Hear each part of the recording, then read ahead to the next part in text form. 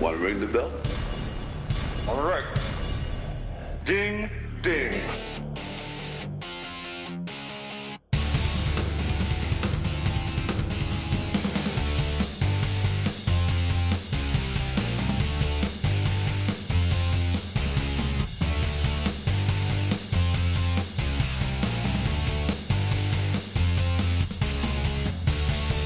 What is up, everybody? Welcome back to Two Views Movies. I am Garrett. I am Carson. And we are going to talk MCU. We're going to talk Eternals today. Marvel's Eternals. Yeah, man, with this one, I think I had some decent expectations because, you know, the director has won Best Picture and Best Director.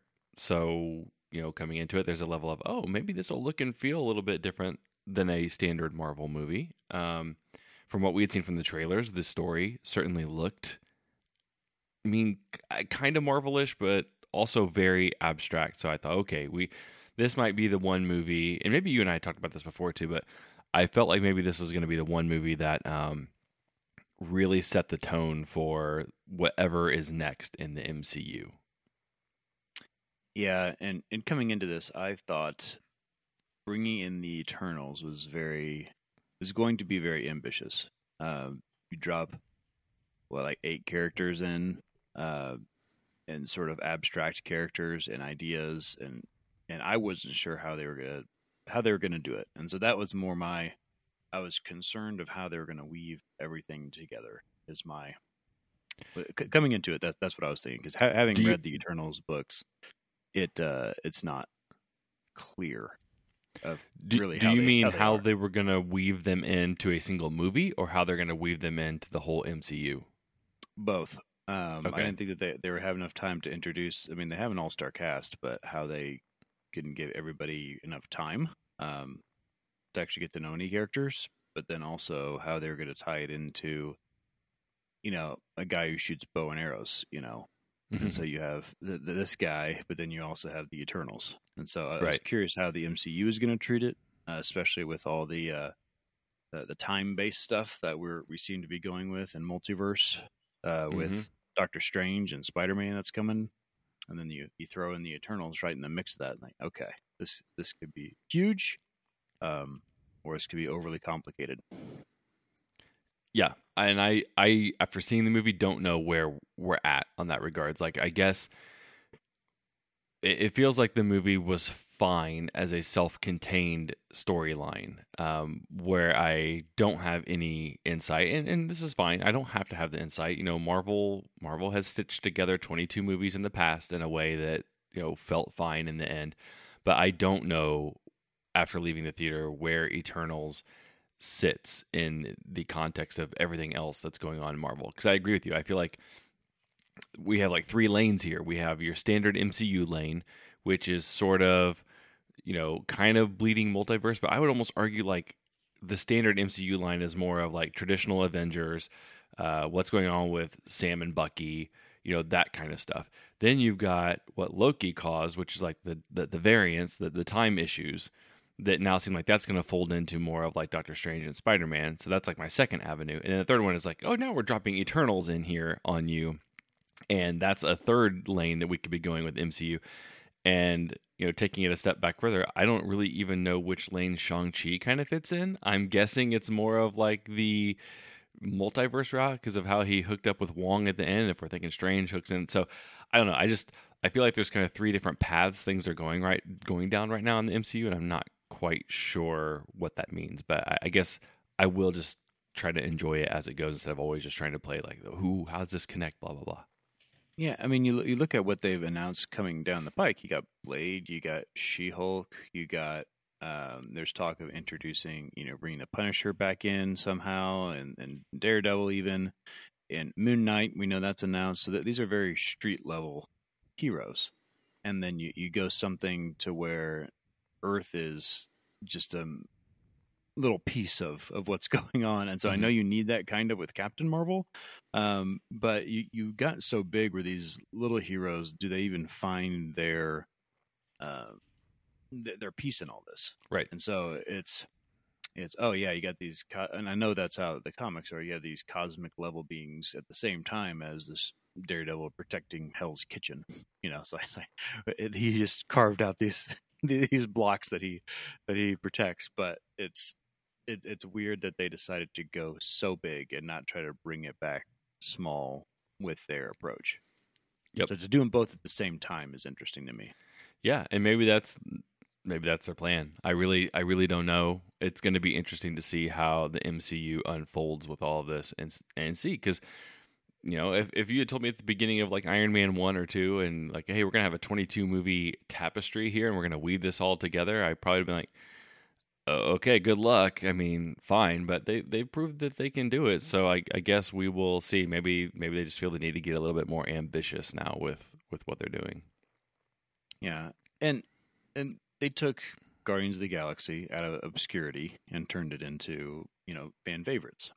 I think that's kind of what the idea with the Eternals are. I mean, they have like 10 books every 10 years, like so they don't have like a massive following. Mm-hmm. Or they would make more books. They don't have just a long history because they kind of change it each time that they get reintroduced in a new decade.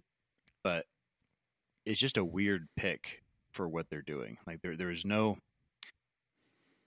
To me, it's hard to go that big with characters that are that odd. Yeah. Yes.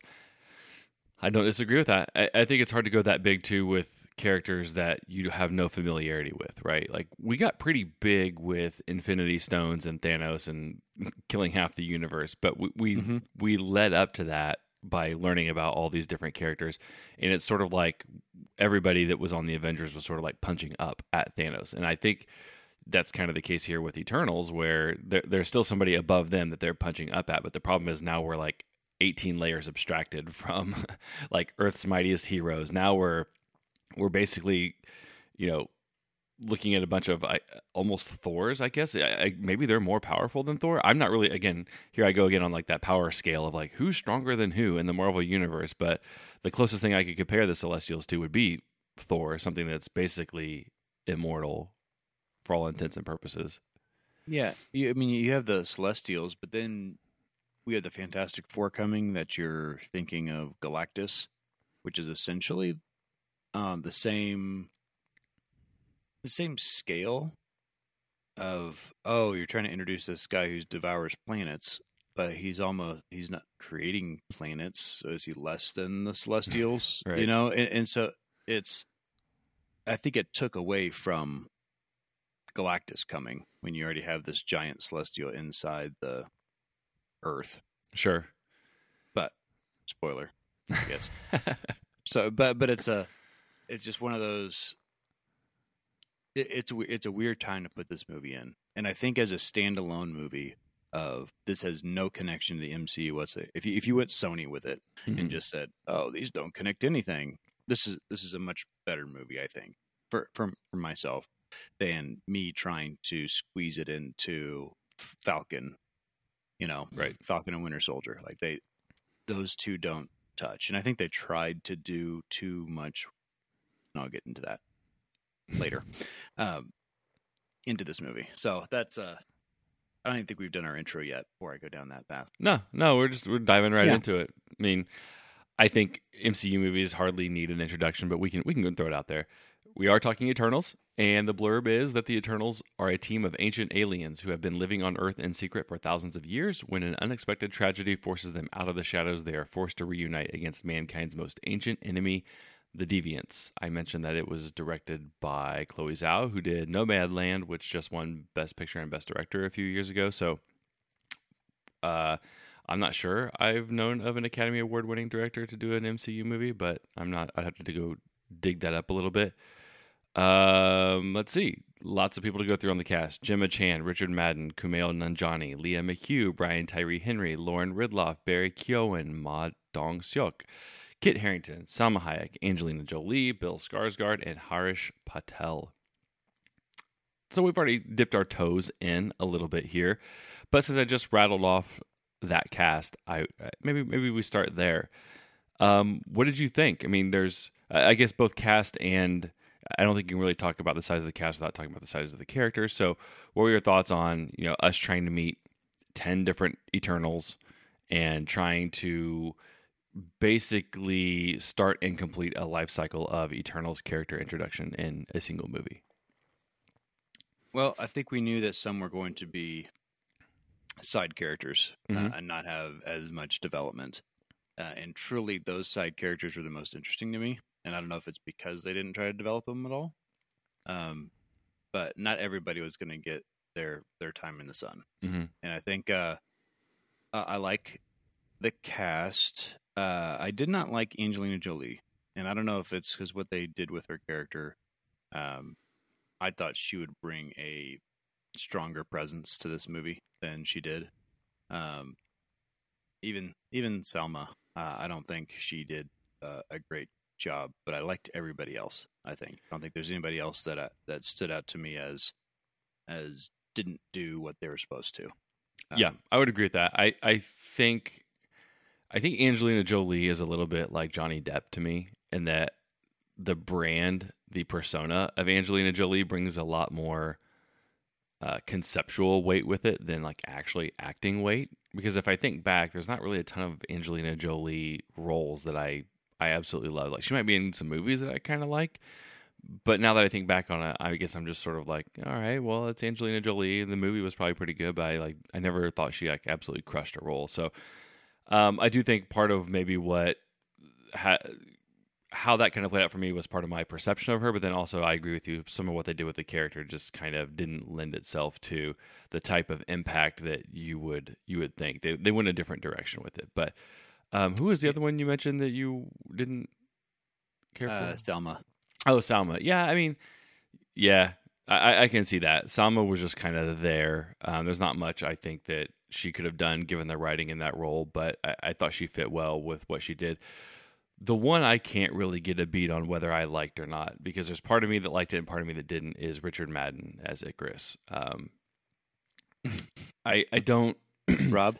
Yeah, Rob Stark playing Superman in a Marvel movie.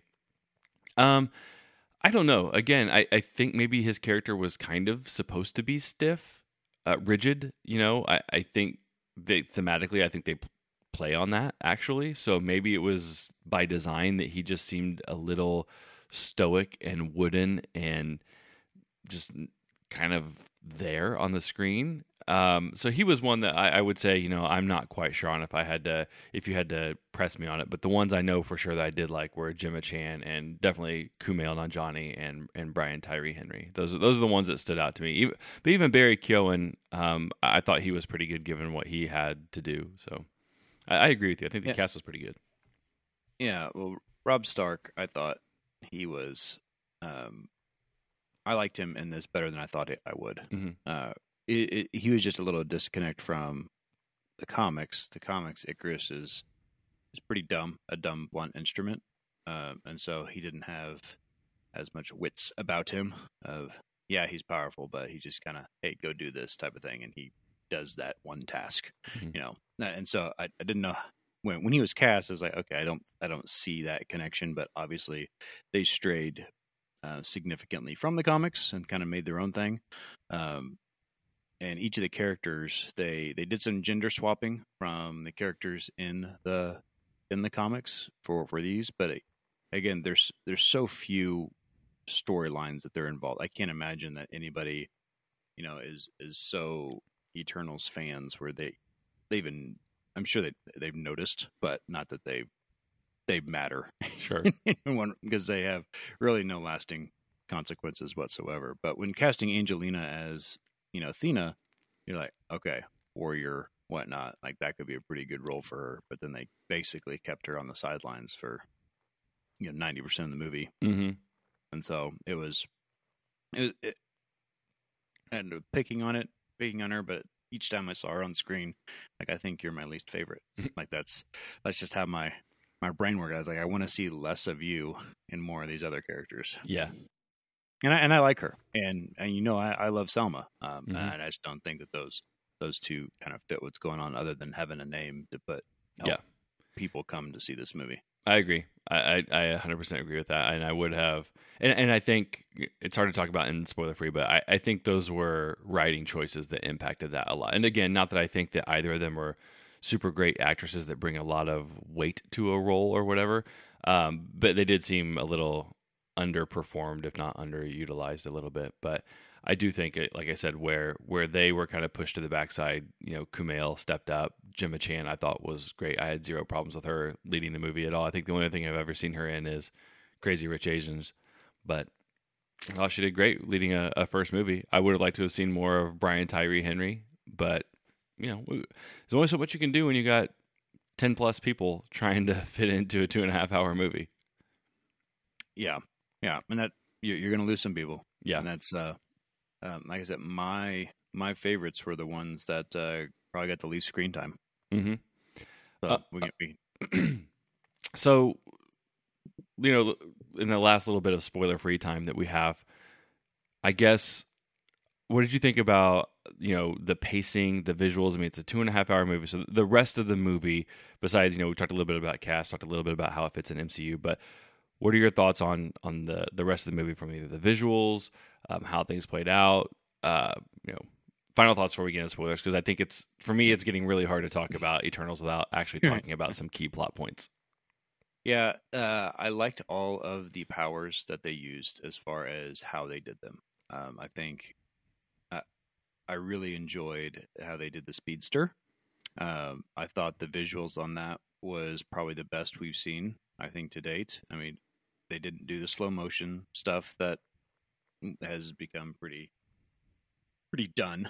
Yeah, it's become the new Matrix technology, right? Like, all right, we've seen bullet time for several years now. We've seen the slow-mo for several years now. We got to find a different way. Yeah, and I thought they did, and I was really impressed with how they did the speedster, and I really enjoyed that. Gilgamesh, I liked how I felt his punches. Whenever he was punching somebody, like, that's cool. Like, I know when he's using his power. And even Icarus and everybody, I thought, worked really well. Which I did not like, and borderline hated, was the way the deviants looked extremely CGI. And we knew that going in. We saw the trailers. We're like, that looks kind of dumb. They don't look real. And that's an issue that I have. It just immediately takes you out of the movie when you're fighting a CGI monster. Yeah. So, but everything else without the deviants, I think visually it was a well shot movie, but the effects piece of deviants alone were my issue. Mm-hmm. How about you? Yeah, I mean, the deviants, we knew what we were getting. I was kind of hoping that there would be some cleanup there. I'm getting a little tired of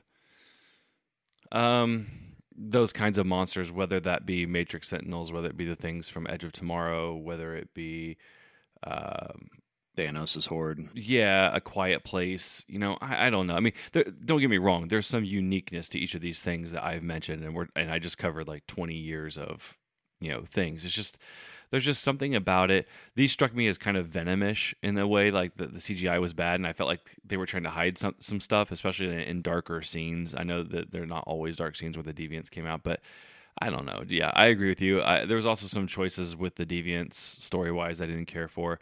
Visually, I had. Oh, you got something to say? On the deviants, you think that they have so many moving parts is because they're trying to cover up stuff? Is that your take? I mean, yes. It's the same take I have with, like, it's almost like they know they can't make it look like anything, so then they try and just make it look like nothing while, like, just having if we make it like their skin float and crawl or have all these tentacles coming out, then people will just be distracted by what's going on with that and not, like, hone in. But there comes a point in time where, one of the deviants has a humanoid form to it, and that doesn't look good at all. Nope, it doesn't. But yeah, I agree with you. I think visually it was really good. I think there was some emotional pull to this movie that I don't think you typically get out of a Marvel. Like, Marvel does do some emotions, but they don't do. I don't know. They have a formula. And I felt like this one tried to at least visually or conceptually break away from the Marvel formula a little bit, while still taking bits and pieces from it. And primarily on, like, the love story, I guess I felt like that was done a little bit better than normal. I like the mythology that the movie presents. I think it's cool that you got, Athena and Icarus and Gilgamesh, these characters that have been around in human tales since humans have been around, and now you're kind of presenting why they are in said tales. So conceptually, this works a lot for me, but I don't quite know that they walk that line well enough for me, where it's like, okay, we got to introduce all these heady concepts, but then also still make it an interesting movie. And there was a lot of setup to, I think, get that history going, and it was a little slow during that setup time, and maybe in like the last hour of the movie things pick up a little bit, but it's a little bit slow roll getting there. And I think they didn't have a very good poker face for a movie. I called like 2 or 3 things very early in the movie that ended up happening later. So not a good poker face. Actually, I didn't know where they were going, to be honest, and I didn't see where they went. So I guess they got me. Yeah, but I didn't feel the emotional pull, I guess, at all. I saw they tried, and we got our first sex scene in a Marvel movie. So, yeah. That surprised me, and it was completely unnecessary, to be honest. Like, why are they showing this?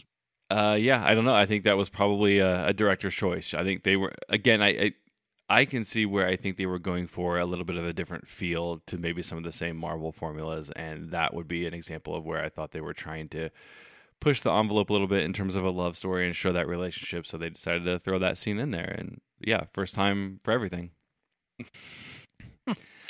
Yep. And back to the deviants a little bit. In the comics, they're more humanoid. I mean, they're like trolls type of thing, which they could have gone more that route, like sort of demons or trolls. That's where my mind goes when I see Jack Kirby's interpretation of them. Not these squid-like dogs, wolves, yeah. And dogs, and it. They're fine to kind of show off some powers, but you don't have anybody that they're fighting against, right? I think. Yeah. So, okay. Well, I think where I'm at on this movie is I think I'm at a 3. I enjoyed it. I didn't actively hate it. There were elements of it where I felt stronger than a 3. There was elements where I felt lower than a 3. So I feel like this kind of is middle ground. If you told me that I couldn't make this movie a 3 and I had to make it a 2.5 or a 3.5, I would probably go 3.5. I think there was enough elements in there that I liked that I would be able to justify that more than I would a 2.5. I would like to see it again with some fresh eyes. I think kind of knowing the mythology and knowing where things are going now, I might enjoy it a second time. I think probably after the first 20-30 minutes, that next little stretch of about an hour is going to be rough to get through on a second sitting, because there's just a lot of exposition, a lot of telling you what things are before you can really get into the meat of things. But I think overall I enjoyed it. I don't think it's nearly as bad as what I've seen people online saying. There's worse Marvel movies out there, I guess is what I'm saying. This would probably be, if I rank this out, middle of the pack, like Doctor Strange-ish territory for me. See, and I think that's where I have my hold up, is why I'm not ranking it as high as I think it deserves. So, I mean, I'm at a 3.5, but could be a 3, because my brain's trying to keep it in the MCU. Mm-hmm. If this was outside the MCU in a standalone movie, I think it's a better movie. But trying to fold it into, and some of the choices they made to try to fold it into the MCU is where I'm like, really? Why are we trying to do that? And that removed me from the movie, as this is supposed to be a part of all this. And that's a standalone movie. I think it's a much better. So I'm somewhere between there. I could be convinced to go either way. See, but I think I would actually say I'm the opposite on that. Like, I want to know how it connects on all that, but I'm not holding that against the movie. But it does get a little bit of a benefit because it exists in a world where I have faith that they will sort this out. And so, like, I want to rate the movie individually. I know I have issues with where it might fit, but I wouldn't hold that against the movie, because that's information I don't know yet. It's like watching the first movie in a series when you know others are coming, and it's like, well, I'm going to rate it down or up based on that. Like, you got to kind of like focus in on what it is. But if this was outside of the MCU and it didn't, and this was just introducing something all new, I don't think I would probably like it as much. I think I would feel like it's a little bit more rushed, not as good as like they're trying to do too much in one movie. I'd say break it up. Whereas knowing that it is part of the MCU, I typically understand why you're maybe trying to cram more into one movie than others. So I would actually say I see what you're saying, but I kind of just fall on the opposite side of that. Well, I mean, a certain element. It's like Jon Snow's character. Like they're trying to shoehorn somebody into this movie so they can introduce him later, but it has nothing to do with what's going on. And it is like a weird thing to shove into it. And I know they're doing that because it's the MCU and not because it's, in Eternals, a new thing, Right. like a standalone movie. And so it's things like that get me. And so now I don't know how I'll feel about it the second time around, but that's why. And again, trying to put Thor into this world, like, why hasn't Thor run across them? Maybe he has. Sure. I don't know. I'm not saying that they've never met Thor before, but you'd think they'd cross paths over the thousands of years or however long they've been around. Yeah, I mean, I think that leads to a question that maybe we can open up in spoilers with. Let's do it. All right. This is your last chance. After this, there is no turning back.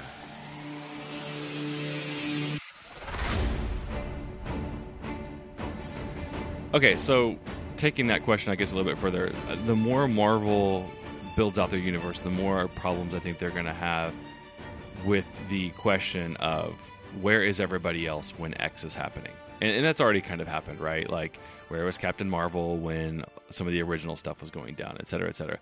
But I mean, Other universe stuff is what she said. well, yeah, exactly. And I mean, maybe you can answer it like that, but there are going to be people who ask, like, okay, there was just this big battle going on where this Celestial was trying to be birthed from Earth. Like, there's not one character that we've known around, like, sensing some problems that could come in. Like, where is literally everybody else that you've introduced? Well, spoilers, but Tony Stark is dead. Yes.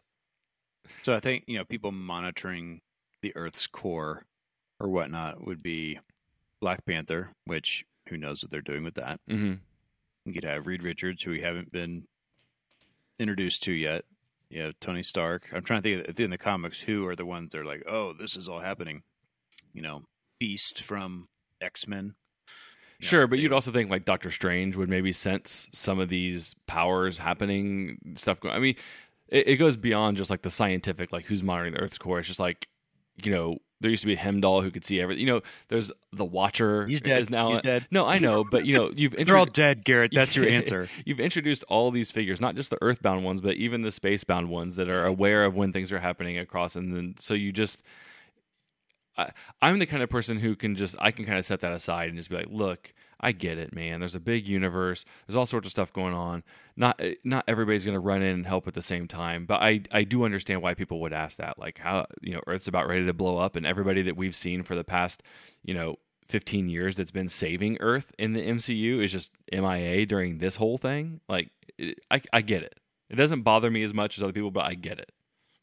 But it happens so fast. See. Sure. Well, and they were out in the middle of an island somewhere. Right. I mean, because It's not that's like it was New York City. that's the limitation of swing by. right. That's the limitation of all the powers that we know. Just go to an island out there, and nobody will ever sense the global earthquakes happening, or anything else of that, or the big celestial who appeared in the sky at the end, like he was, Shao Kahn. I mean, like, I don't know. So it doesn't bother me as much, but I get it. Was he there? The celestial. Was the Celestial there? I mean, that's the impression I got. Didn't the clouds opened and like I thought people saw him and stuff? Or is that little vision thing where only Gemma Chan saw him? I thought only Gemma. I don't know. It's kind of hard because they did that differently than what they had done. The other ones, you kind of see it from Gemma's perspective, and like the world falls away and then she's there. And this was kind of like, the clouds opened up almost in a way. I had to go back and watch to see if like people reacted to that were there. Pointing up to the sky and what yeah, is that? Right. Yeah. I feel like in my mind I can picture the clouds and them separating. I thought there was like people on a beach or something down there, and they all start to run or whatever. But I could be wrong. Yeah, I don't remember that piece. Yeah. Yeah.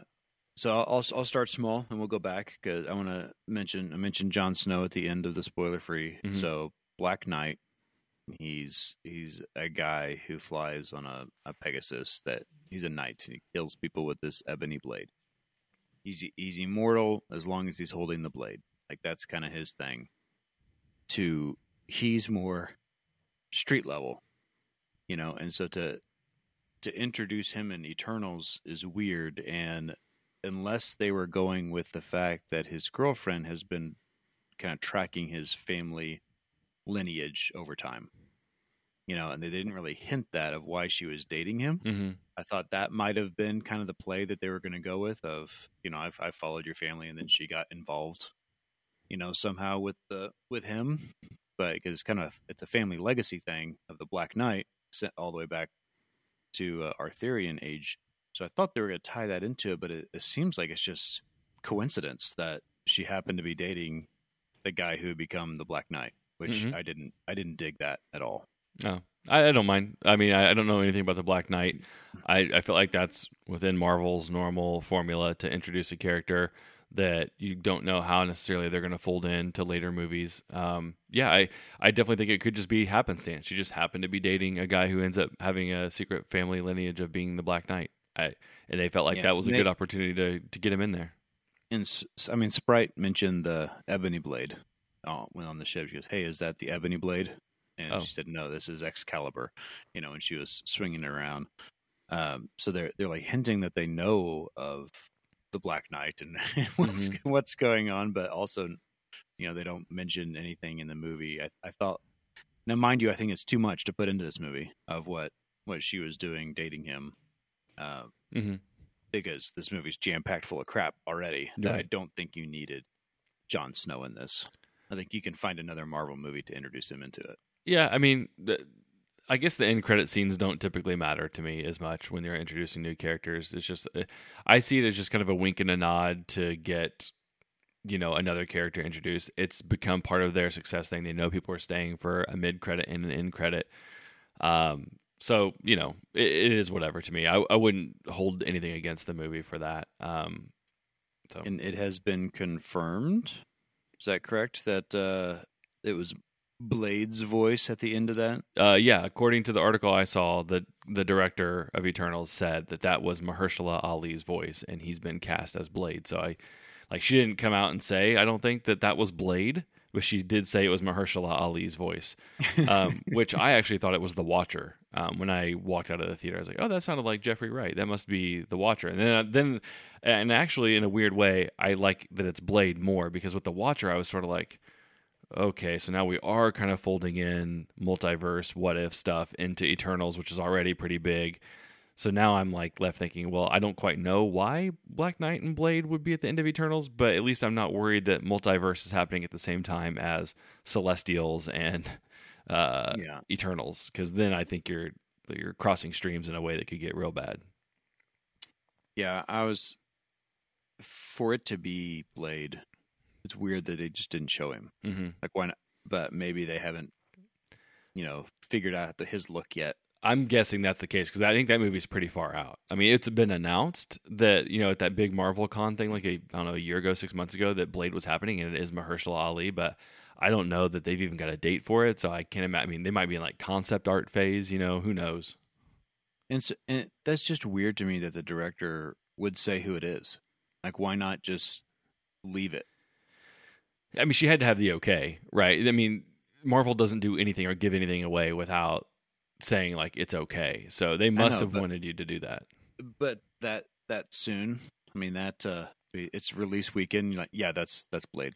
It's weird to me, opposed to letting people think, oh, is it Mephisto again? Right. All that stuff. But immediately the weekend, hey, who is this at the end? Oh, it's Blade. I'm like, oh, okay. So you're creating this mystery of somebody looking off screen, and you're telling us exactly who this is, right, as it comes out. I feel like that's counterintuitive.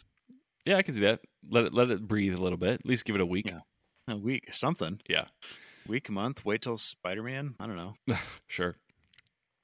So, okay, back to Eternals. Or the main plot, I guess.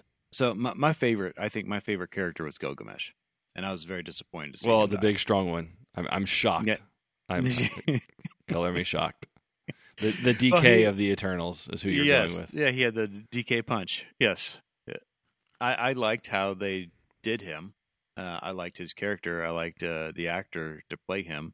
I thought everything around him, and I was like, of course, he's the one who dies. Yeah. Damn it. Well, you knew once he started being the one to take care of Athena, that wasn't going to last. Like, he was going down one way or the other. She was either going to kill him in some sad thing, or he was going to sacrifice himself for her. That was painfully apparent. And that's the difference between the Eternals in this movie and the Eternals in the books. The Eternals in the books are essentially reincarnated when they die. Mm-hmm. So they'll die, and then the ship brings them back. And so that's how they are eternal that way, and that's why you can say, why weren't they there? Well, they were dead during that period of time, and then they were brought back. So you kind of dodge some of your questions of where were they during Thanos? Well, they weren't resurrected yet, Sure, because they didn't have a need, or the ship has to resurrect them, and so it's an easy cop out. They didn't do that, so apparently they can all die pretty easily. They just are immortal; they can live forever. So that's a little twist that they have here. But I really liked Gilgamesh. What I didn't like, the guy who could mind control, when he left Tenochtitlan, carrying the people away, and he said, "You're going to have to kill me." I thought that either Selma was going to go kill him kind of on the side, or she was going to send Icarus to kill him without the rest of the Eternals knowing about it. yeah. And I thought that would have been a pretty cool move. If he can just stop war, by mind controlling people, and he was hell-bent on doing that, I feel like his change of heart was sooner than it should have been in the history of time. Sure. I can see that. I mean, I felt like they kind of showed that happening even in Babylon, because he was stopping people from fighting in Babylon. Right. So, I mean, he clearly had some of these inklings before Tenochtitlan. So I actually think they did a good job of showing the Eternals' conflict between what they're sent there to do, like their job, versus why they didn't want to go through with it when they found out what their real mission was. I thought like that was something that worked in the movie. The struggle of essentially their morality, right? Like, should we be letting this planet die so that so many others could be birthed? Should we be stopping the war? Should we be giving them the technology? That kind of stuff. I thought that all worked pretty well given the size and scope of the movie that they were going for. Yeah, and they had that debate of, do you save one person if it kills a busload of other people? Mm-hmm. So it's like, well, what do you do? Nothing, let right. that one person die and the busload. Yeah, I think the one thing that's challenging for me is, and again, I think this is where a rewatch would help, but just really making sure I understand the point of all this. And so, there's the one big celestial, like Aramesh, I think it was, or something like that. I don't know if he's like the end all be all of celestials, or if like all celestials are created the same.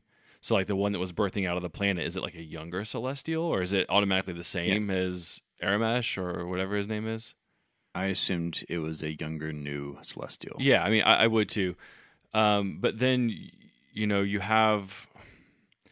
Okay, so the Celestials are creating the Eternals, and they're sent to the planets, and the Eternals are essentially the same as the Deviants, but they don't find this out till later. All that stuff. But then, I think the weird piece I need to kind of wrap my head around is the Celestial that's being born inside of a planet needs intelligent brains to use as a power source. Energy, okay. Right. And once it gets to a certain point, it can then be birthed. And the Eternals, say this whole time, they're not allowed to interfere, they can't do all this stuff.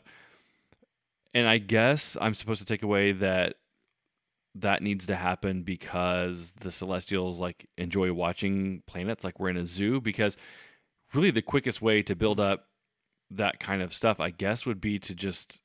they should have been preventing all the wars. They should have been giving them more technology, because the less you're killing people, but I know they said something like, we have to let them learn how to do math and science so that they can have wars to then improve healthcare and whatever. I'm just kind of really, out of all the things that are happening here, you guys couldn't just figure out a way to farm intelligent life better and get the Celestial born quicker than just to not do anything like that. I don't know. It just seems counterintuitive to me. I get what they're saying is that war created advancements, but if he can just give them the same advancements, exactly, then we're at a different level. So I mean, I'm just gonna kind of set it aside. It didn't really bother me, but you do kind of take a step back and be like, oh, okay. So unless you're just playing some Squid Game kind of stuff, where as a Celestial, you just like to see what happens on these planets, and that's why you're telling the Eternals to stay out of it. if you really just wanted to birth Celestials faster, you would just have the Eternals go there and basically, mind control all of them and give them all the technology and just rapidly increase their civilization crazy, crazy fast and crazy quickly. That way the Celestial could just get born and you could just move on. So there has to be some kind of like game or zoo watcher aspect to this. Well, maybe they tried it that way over the years, and that method did not produce. Maybe, but I think that's what they needed. But that those are the kinds of questions in the comments I think you're going to open yourself up to when you have such a broad scope of things that people are going to start to wonder, like, why like this? And okay, so, and I even thought like to understand the mind of a Celestial, Garrett. Yeah, apparently. Well, and okay, so here's the other thing about an Eternal. Do they all look the same? I guess all Eternals are different. Okay. Angelina Jolie is always Angelina Jolie, and then they'll ship off this group of people to another planet. But there are other Eternals like Thanos and Star Fox, who we met at the end of the movie. But they're not an Eternal that was created by a Celestial, were they? Yeah. So Thanos was a robot, not a person? I mean... Well, the robot piece, they were just created. They weren't born, I guess, is what they're trying to say. Okay, so see, I don't think I connected that. I figured that there was always, like, either they always all looked like the Eternals we know, or they looked differently, but they were all like these robotic things sent around by the Celestials to do things on other planets and monitor them and stuff. But they would essentially be like, Kumail may not look like Kumail as another Eternal, but he's got like the same powers. And then they always talk about their mind erasing. But I never took away that Thanos wasn't just a person or a thing. I mean, I know he's not a person, but you know what I'm saying? A Titan. Yeah, the whole robot thing throws me because I'm trying to come back to the comics. In the comics, he's an Eternal, but he's not. This whole robot thing is brand new, so I didn't really understand what they were saying. It's like they're saying they created them like robots, and they just erase their mind to do that. Like, I don't understand why you go through that. Why make them different? Start there. Why are they different? Well, and I also thought I robot? either read or heard somewhere that they're designed to look like the people of that planet. So, like, if there was another planet where there weren't humanoids, there were deviant-looking things, then the Eternals sent there would look like deviant-type things. Yeah, so they're Skrulls. They'd look like Skrulls. Yeah, exactly. But I think that's really weird if they're trying to say that Thanos is an Eternal based on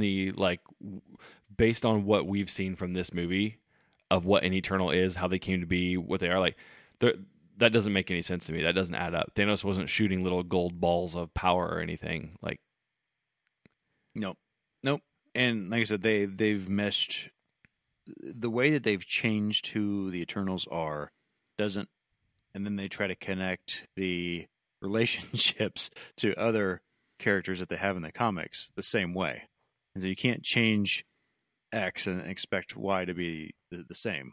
Like that doesn't work. So I guess he's a robot. If you want to go down that route, I mean, it's weird because they didn't die like robots. I mean, they bled. Yeah, and their life was drained out. I'm trying to think who died and if they were cut. I mean, they were bleeding. Yeah, I mean, Gemma Chan was stabbed and she was bleeding, and remember because she got stabbed by Sprite. There is nothing that says they're robots other than the flashback scene. Yeah, and maybe robots is a bad word. I mean, they said robots, didn't they? Yeah, but I don't know if they meant it in the sense of like an actual like machine as opposed to, we're basically treated like robots, constructed, built, sent. But that doesn't mean they're not, life still, I guess. But I don't know. Yeah, I mean, Thanos was born. Mm-hmm. I mean, and then he killed his family so he wasn't created like this, or I don't know. I don't know how they're going to do it. Yeah. But in the comics, they are Eternals also. Okay. Cousins, if you will, from Titan. Okay. Yeah. I hope they don't do that with this. I hope they just leave the Eternals as well. Why? I thought they should have, but then they introduced Star Fox and Pip, But that's when they're getting into the Adam Warlock. I'm not a fan of space, to be honest. I never space. have been. I hate space. It gets if things get too big, get too complicated, you have, all these different galaxies, and I prefer to be more ground level. I want the X-Men, I want, the Moon Knight, like Spider-Man, like those type of characters. Keep it small, and I think you have a better movie, because what's Spider-Man going to do against the Celestial? Right. Right, pretty much nothing. And then you have this Captain Marvel type person, but then like, hey, why don't you just kill some of these supervillains on Earth and make this, make a week of it and rid ourselves of, Dr. Octopus real quick. Thanks. Right. It goes back to what you and I were talking about in the beginning. You get to be, the power scale's too big, the scale's so big, and then you start to ask, why aren't you X? Like, why aren't you here? Where are you right now? And the more you have to start answering that, and I think comics people, I mean, you can correct me if I'm wrong, I'm not overly a comic book guy, but I guess you guys have just been like ingrained to think that way. The comics, you read this Spider-Man book, you don't always expect the third party to come in because this is a Spider-Man book. But the meshed universe of movies seems to like open itself up more to like, why isn't X here? Or why, because I don't think movie people have been conditioned as much as comic book people to say like, shut up, this is just happening over here in Hell's Kitchen. Like, just go on. Let us read about Daredevil and we'll be good. Yeah, if they're truly friends, why isn't that person coming and helping them? Right. Yeah, and I like how big it is. Those are kind of my jams. I like space things. I like multiverse things. I like all that. So this is kind of see. That's different. See, I'm better on multiverse than I am on space. Yeah, but I like it all. I'm saying I like the abstractness of it. I get that it has like congruency problems though when you try and combine that with ground level stuff. I get that you need to find a way to keep them separate as much as you can and then bring them together at moments where you think there's like this nexus of big universe ending event meets Earth ending event, and let's figure out how to, Spider-Man's got to go close a portal in New York so that somebody can go punch the Celestial at just the right time. Inevitably there's going to be something like that. It almost always happens like that. But I get it. But I like the more abstract stuff of, okay, we are now in this different universe and we've got these things roaming around that are, gods.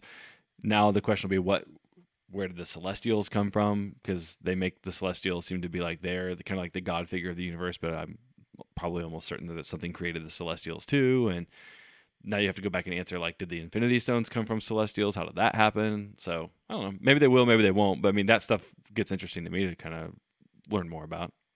Well, apparently the Infinity Stones, they mentioned that the Celestials had them at one point. How would they ever have lost them? Celestials are already crazy powerful. Yeah, I don't know how they lost them. Yeah, well, is it Guardians? Thanos, yeah, in Guardians. Yeah, Guardians 1 shows the flashback of a Celestial using the Power Stone, right? And shoving his staff down. And he didn't look like he was bigger than a planet there, but maybe that was a baby Celestial. It was just a little one. Just a little guy. Yeah. Like the one that's coming out of Earth is just his head next to a volcano. Yeah. So clearly he wasn't over planet sized. Well, I don't know. It didn't quite look like... The sizing there was a little bit interesting because, when they showed not footage, but when they showed that like a Celestial being born out of Earth, like it looked like it was blowing up the whole Earth. But then the one that looks like it's coming out of the Earth looks like, how does it even fit in the Earth? But yeah, I was curious about that because when they showed again the flashback of him, maybe it was a smaller planet. Yeah, how about that? Okay, it was just a smaller planet. Solved. Or Earth is a bigger planet. Yeah. But like Thanos snapping, he killed half the life on in the universe that affected the Celestials too, so they didn't have control over that. Mm-hmm. So the Infinity Gauntlet's got to be more powerful than them. Yeah, but we also don't know what, I guess, the Celestials' powers really even are, do we? Nope, we don't. We know they can talk to Eternals, and we know they basically send Eternals and Deviants around for... They have a walkie-talkie? Yeah, like they seed planets. But we don't really know...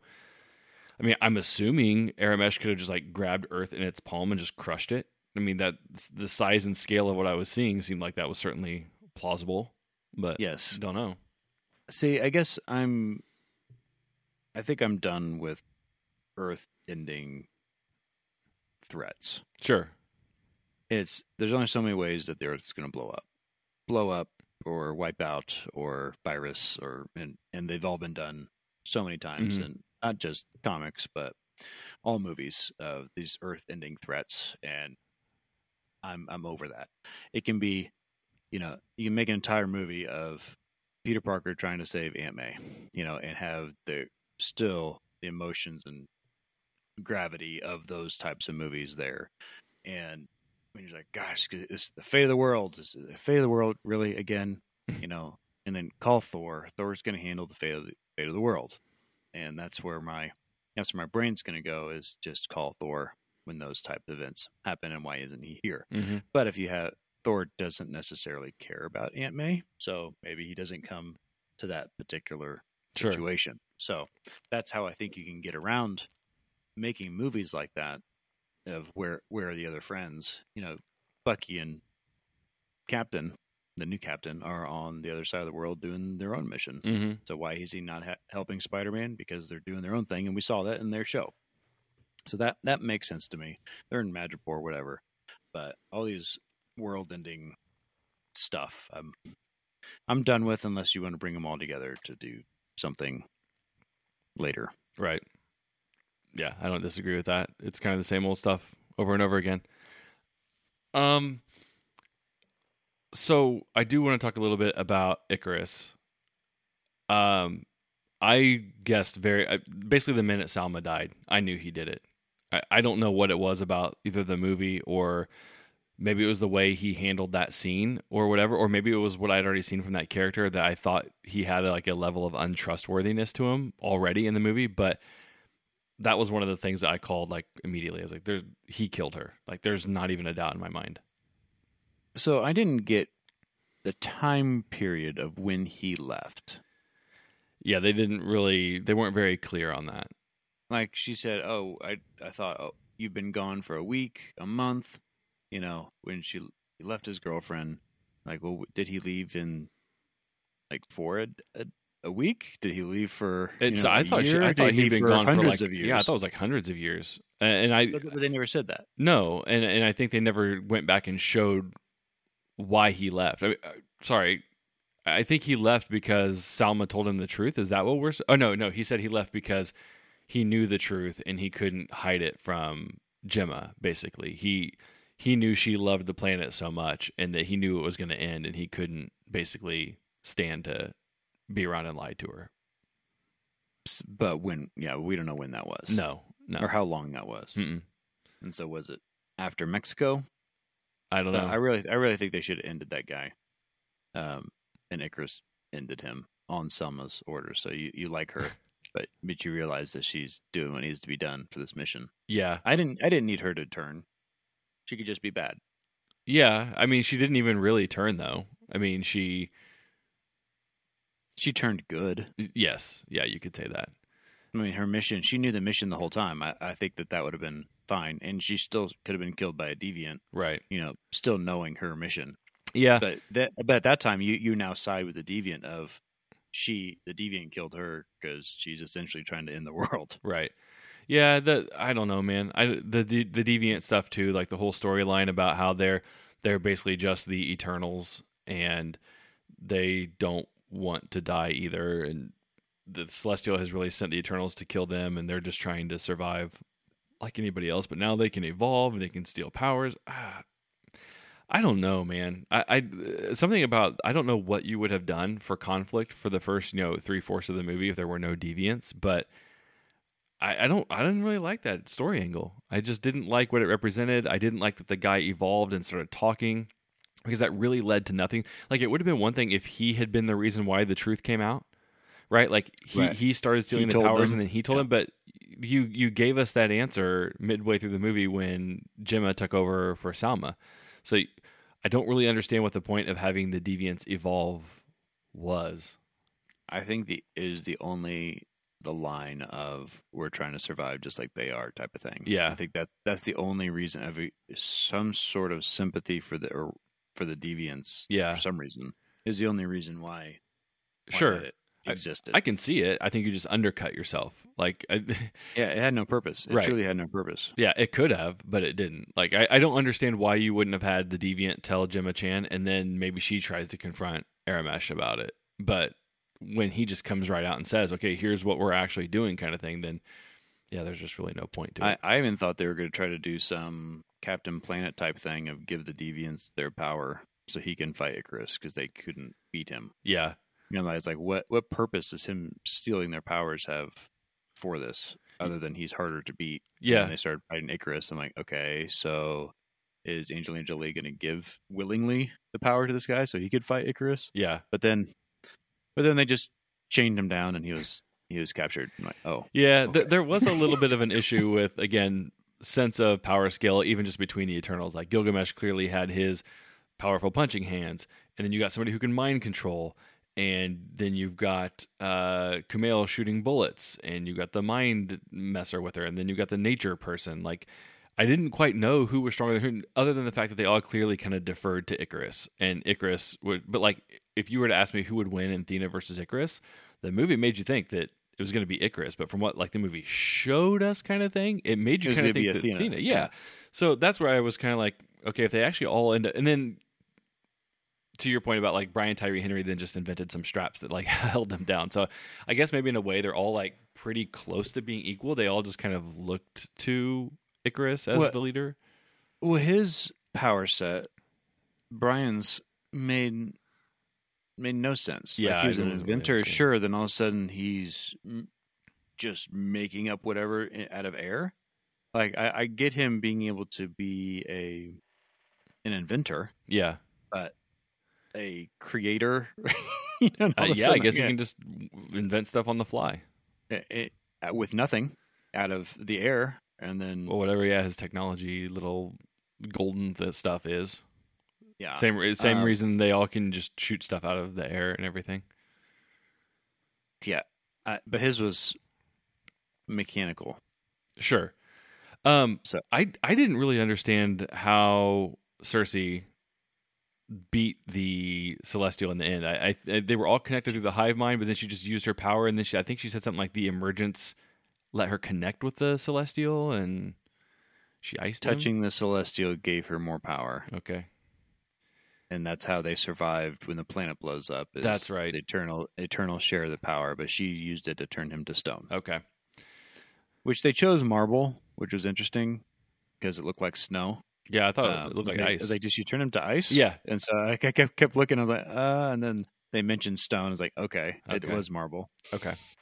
Yeah.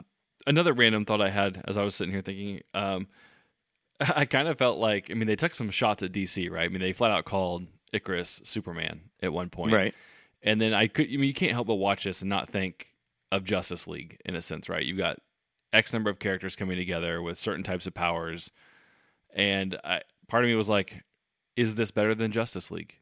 Is the Eternals better than either of the Justice League movies that we saw? And it kind of made me think that maybe Marvel was just trying to take a shot a little bit and say, look, we know you guys didn't spend 10 movies developing your Justice League. I bet we can take 10 characters and put them together and make it feel like Justice League and do it better than you guys. Yeah, and you can see who is who here, Right. and you could kind of, and maybe that's how they were created to begin with, is take these power sets and put them all together. Here's your Wonder Woman. Here's your Yeah. yeah. I mean, I think the birth of the Eternals is cool because it clearly is like, okay, we have these characters in mythology, and there's some of that in DC too, right? Because Zeus is the dad of Diana, right? So there's some of that like mythology going on over there, but like they actually took these characters and said, okay, Gilgamesh and Icarus and all these people that we thought were just myths, like no, they're actually real and they were these celestial things. So I think that stuff is cool. But yeah, I mean, you got the Flash, you got Superman, so you're already kind of, and I mean, there's no Wonder other Woman. really, yeah, you had to have Wonder Woman. But yeah, you can kind of see that, right? And they're the team, and I don't know, couldn't help but feel that. The inventor, could he be Batman? I mean, maybe didn't Stretch. could be. Yeah. Oh, I know the other thing I was going to ask about. I thought at the end of Shang-Chi, in the little credit scene that they have, where they look at his bands or rings, Yeah. Jesus. I thought that was going to tie to the Eternals because, like, at the end when Wong is looking at it, he's like, it's sending out some kind of beacon or whatever. And then when Brian Tyree Henry was creating the Unimind bands, I was like, oh, I wonder if these are going to end up being Shang-Chi's, and I don't think so. Well, when he was creating them, it made no sense because, again, time didn't make sense because he has had these 10 rings for 1,000 years already. Right. You know, but he's just now making them up. And so he's like, I'm going to make these bands. And I'm like, could you not find anything other than bands that we just used in the Yeah. previous movie? If they're not going to be associated with one another, we can't come up with anything other than these bands. Yeah. Like you can't run that by Marvel's like bands again. like is that what we're doing here? You can't, you know, some sort of necklace or ring or something.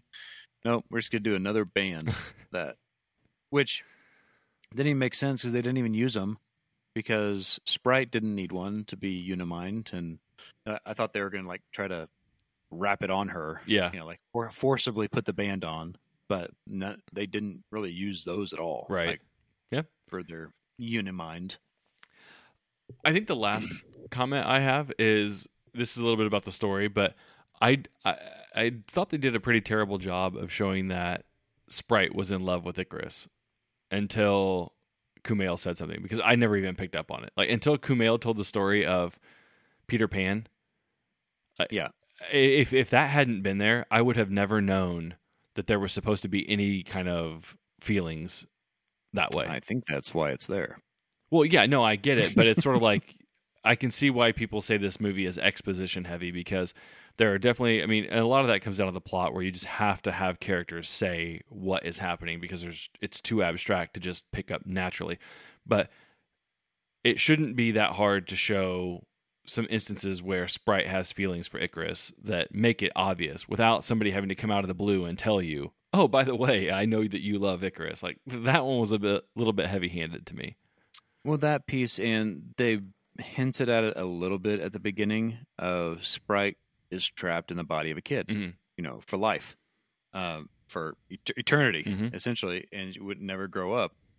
And they don't, they kind of say it, but they didn't show her frustration so much, other than kind of the intro scene where she's at a bar and the guy sees through her illusion. Yeah. But you don't really get that at that point. She wants to be a grown up. You know, wants to look like a grown up and not a kid. Right. But that's also a fun little cop out for Marvel of why is this kid aging? Because she's the only one made human. So Yeah. I'm sure we can give her powers back after she's grown a bit. Oh, for sure. She has to come back know, and help. Although I would say next there's probably time been enough of the 10 characters that they don't need to bring another one back. Right. But that's in case we want to bring Sprite back. Why is she aged so much? And Right. She's eternal. It's because she's the only one that's human. The rest of them we feel like we can deal with. Yep. But I don't think that they played that. To me, I knew that that's always been a thing for Sprite. Mhm. You know, I've always looked like a kid, and who's going to want to be with a kid? But much the same with the love story. You like her. They didn't have. It's just time. I don't Yeah. think they had enough time to do all this stuff. Yeah. Well, Oh, I mean, 2.5 hours is kind of standard. 2:15 to 2.5. And that's for normal movies. I mean, we're talking Black Widow, you know, and when I'm picking MCU movies, Black Panther, you know, single character movies for the most part. That same time limit on a 10-person cosmic scale is a lot to cram into. And truthfully, I thought the movie drug a little bit. You would think it when you're trying to cram so much stuff in, you'd feel like it was like too much. But I felt like it felt kind of similar to Dune in that respect, where longer movie, slower in parts, but I feel like they still needed more, but they were also throwing a lot at you. So I think it's just a matter of how you arranged the pieces of the puzzle. Maybe you could have arranged them differently and made it cohesive and a little bit better. you could tell by the crawl at the beginning of the movie that they had too much going on. Yeah. They was like, gosh, where do we fit all this? Well, let's throw it at the beginning and hope they remember it. You know, Yeah. like that's Yeah, you're hitting me with a set the 3-paragraph stage here. crawl just to get ready for this thing. This is you kind of with me? No? Yeah. Okay. Well, we'll try to dive in now that you know a little bit of backstory, sort of. Yep. So my last thought was I thought when she gave him at the very beginning, she gave him the knife, you know, to the indigenous people Mhm. of Earth, 5000 BC. I thought the end credit might hint at it, but I thought there might be some sort of transfer of power, and I really wanted that to be Apocalypse. From DC? Apocalypse isn't DC. Oh. Who am I thinking of? Darkseid. Okay. Darkseid's from Apocalypse. Okay, that's what it is. Apocalypse from okay. X-Men. Gotcha. That he was no. a pharaoh, and Yeah. no, yeah, but 5,000 BC. She gives him this knife, and essentially she creates the first mutant on Earth. I know. That I way. think you have Inadvertently. we have not gotten out of the X-Men Fox Apocalypse. There hasn't been enough of a buffer yet to do that. No, There could have been some wink and a nod. No. Something there. keep it That's what I far was away. That is not how you want the X-Men to be introduced. I don't want Oscar Isaac as Apocalypse. I'm just saying, like, the introduction of the X-Men probably needs to be either Professor X or Wolverine. Like, it's got to be one of those two. It's got to be your main guy, and it's got to it's got to blow people's socks off, because that's what everybody wants. That's what we've been wanting for years. It cannot be Apocalypse. It can't be anybody like tangentially X-Men. It's got to be one of the main guys. The first showing of a mutant needs to be claws popping. I mean, essentially, yeah, you've got to crush that. That's been a desire now for 20 years. You can't just, limp into it with, oh, here's Quicksilver over here. Like, no, it needs to be, it's got to be a home run. Not even a home run. It's got to be a grand slam. I don't disagree with that. But that kid's going to be Apocalypse someday. You'll see. Okay. All right. I think that's it for Eternals. Carson, where can they find you on Twitter? At Carson Graff, Graff. You can find me at TwoViewsGarrett, Garrett. You can find the show on Twitter, Facebook, Instagram at TwoViewsMovies, or you can email us at twoviewsmovies@gmail.com. Don't forget to subscribe to the show via Apple, Google, Spotify, basically anywhere you listen, we are there. We will be back soon. There's a bunch of movies coming out. I don't know what we'll be back with. I know there's like a Red Notice and a few other movies coming out here in theater, so we'll be back soon enough. And we will, yeah, soon enough. So sometime, eventually. Yeah, exactly. We'll catch you next time.